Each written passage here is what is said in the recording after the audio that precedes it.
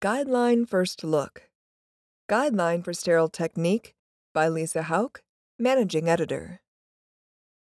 The updated AORN Guideline for Sterile Technique will provide guidance on the principles and practices of sterile technique, which involves performing certain actions and activities to maintain sterility and prevent contamination of the sterile field and sterile items during operative and other invasive procedures.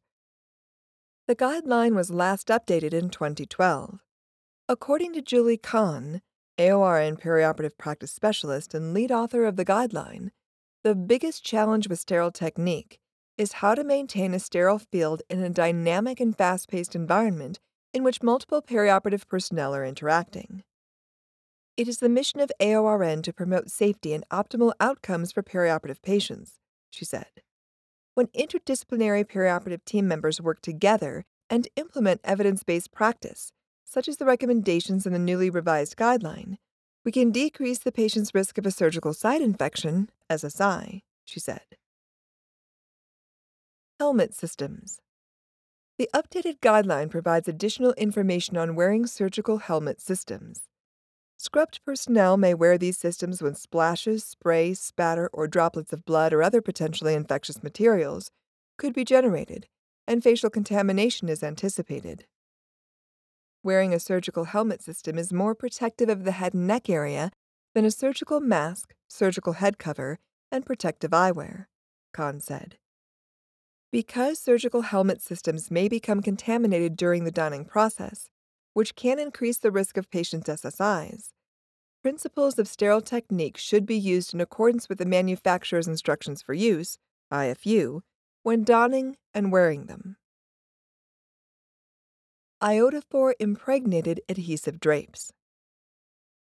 Based on new evidence and 3 recent international guidelines supporting the use of iodophore impregnated adhesive incise drapes, the update includes a recommendation that these drapes may be used in accordance with the manufacturer's IFU, unless contraindicated by the patient allergies to iodine.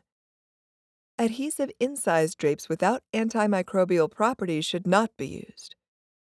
Despite conflicting evidence on the benefits of using adhesive incise drapes, it is clear that the use of these drapes without antimicrobial properties is correlated to increased SSI rates, Kahn said.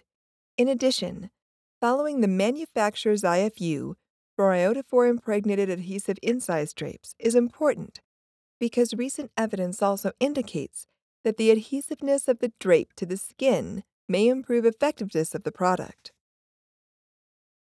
Sterile field covering. Exposure to air may affect the event-related sterility of open sterile items in the sterile field. Therefore, if not immediately used or during periods of increased activity, for example, when repositioning the patient, the sterile field should be covered with a sterile drape.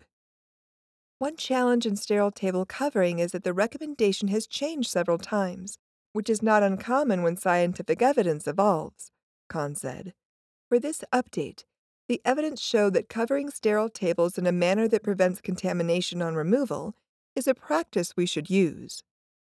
If the sterile field is in use, the portions of the sterile field not being used also may be covered. Kahn indicated that because no evidence showed that perioperative personnel physically monitoring covered sterile fields prevented contamination, the guideline now includes a recommendation that a facility interdisciplinary team should identify and develop methods for minimizing the risk of contamination of a covered sterile field during procedural delay. This means the facilities can choose if physical monitoring of covered sterile fields is required or not, she said. In addition to directly observing the covered sterile field, other methods to minimize the risk of contamination may include posting a sign notifying personnel where a covered sterile field is located and limiting traffic in locations with a covered sterile field. Air delivery systems.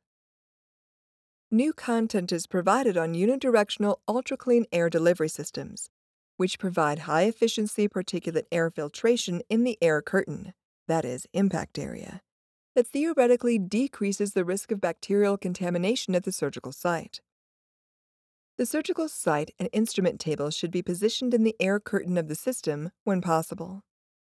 When a sterile instrument table is placed inside of the air curtain of the unidirectional ultra-clean air delivery system, it reduces the risk of particulates and bacteria in the OR from settling on the sterile table, and in theory, this can reduce the risk of SSIs in patients, Khan said.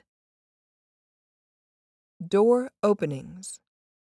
An important finding from the large body of evidence related to particulate and bacterial contamination associated with door openings in the OR is that perioperative personnel contribute significantly to door opening rates and that door openings may increase OR environmental contamination and the subsequent patient risk for SSIs, Khan said. The great news is that because perioperative personnel have a major effect on door openings, they also have a good chance of reducing door openings through the use of one or more of the 14 interventions outlined in this updated guideline. Doors to the operative or invasive procedure room should be kept closed as much as possible, except during the entry and exit of patients, required personnel, and necessary equipment. An interdisciplinary team of key stakeholders should be assembled to develop and implement interventions to decrease door openings, which can include pre-planning and consolidating supply and equipment retrieval, keeping surgeon preference cards up to date, confirming that all instruments and supplies are in the room before the incision is made, posting a sign on the door to restrict traffic during surgery, communicating via methods that do not require door openings, for example, intercom, video monitoring system, evaluating the phase of the procedure before relieving for breaks, asking the surgeon to indicate a preference for limited door openings, storing frequently needed supplies in the OR, using pass-through windows, installing automatic door opening counters, door alarms, and viewing windows, and educating staff members regarding the effects of door openings. Conclusion.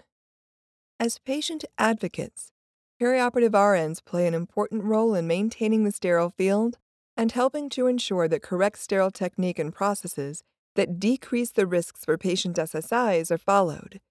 By implementing the evidence-based recommendations in this updated guideline, including donning surgical helmet systems, using iodophore-impregnated adhesive incise drapes in air delivery systems, covering the sterile field, and decreasing OR door openings, perioperative personnel can help provide a safe environment for patient care.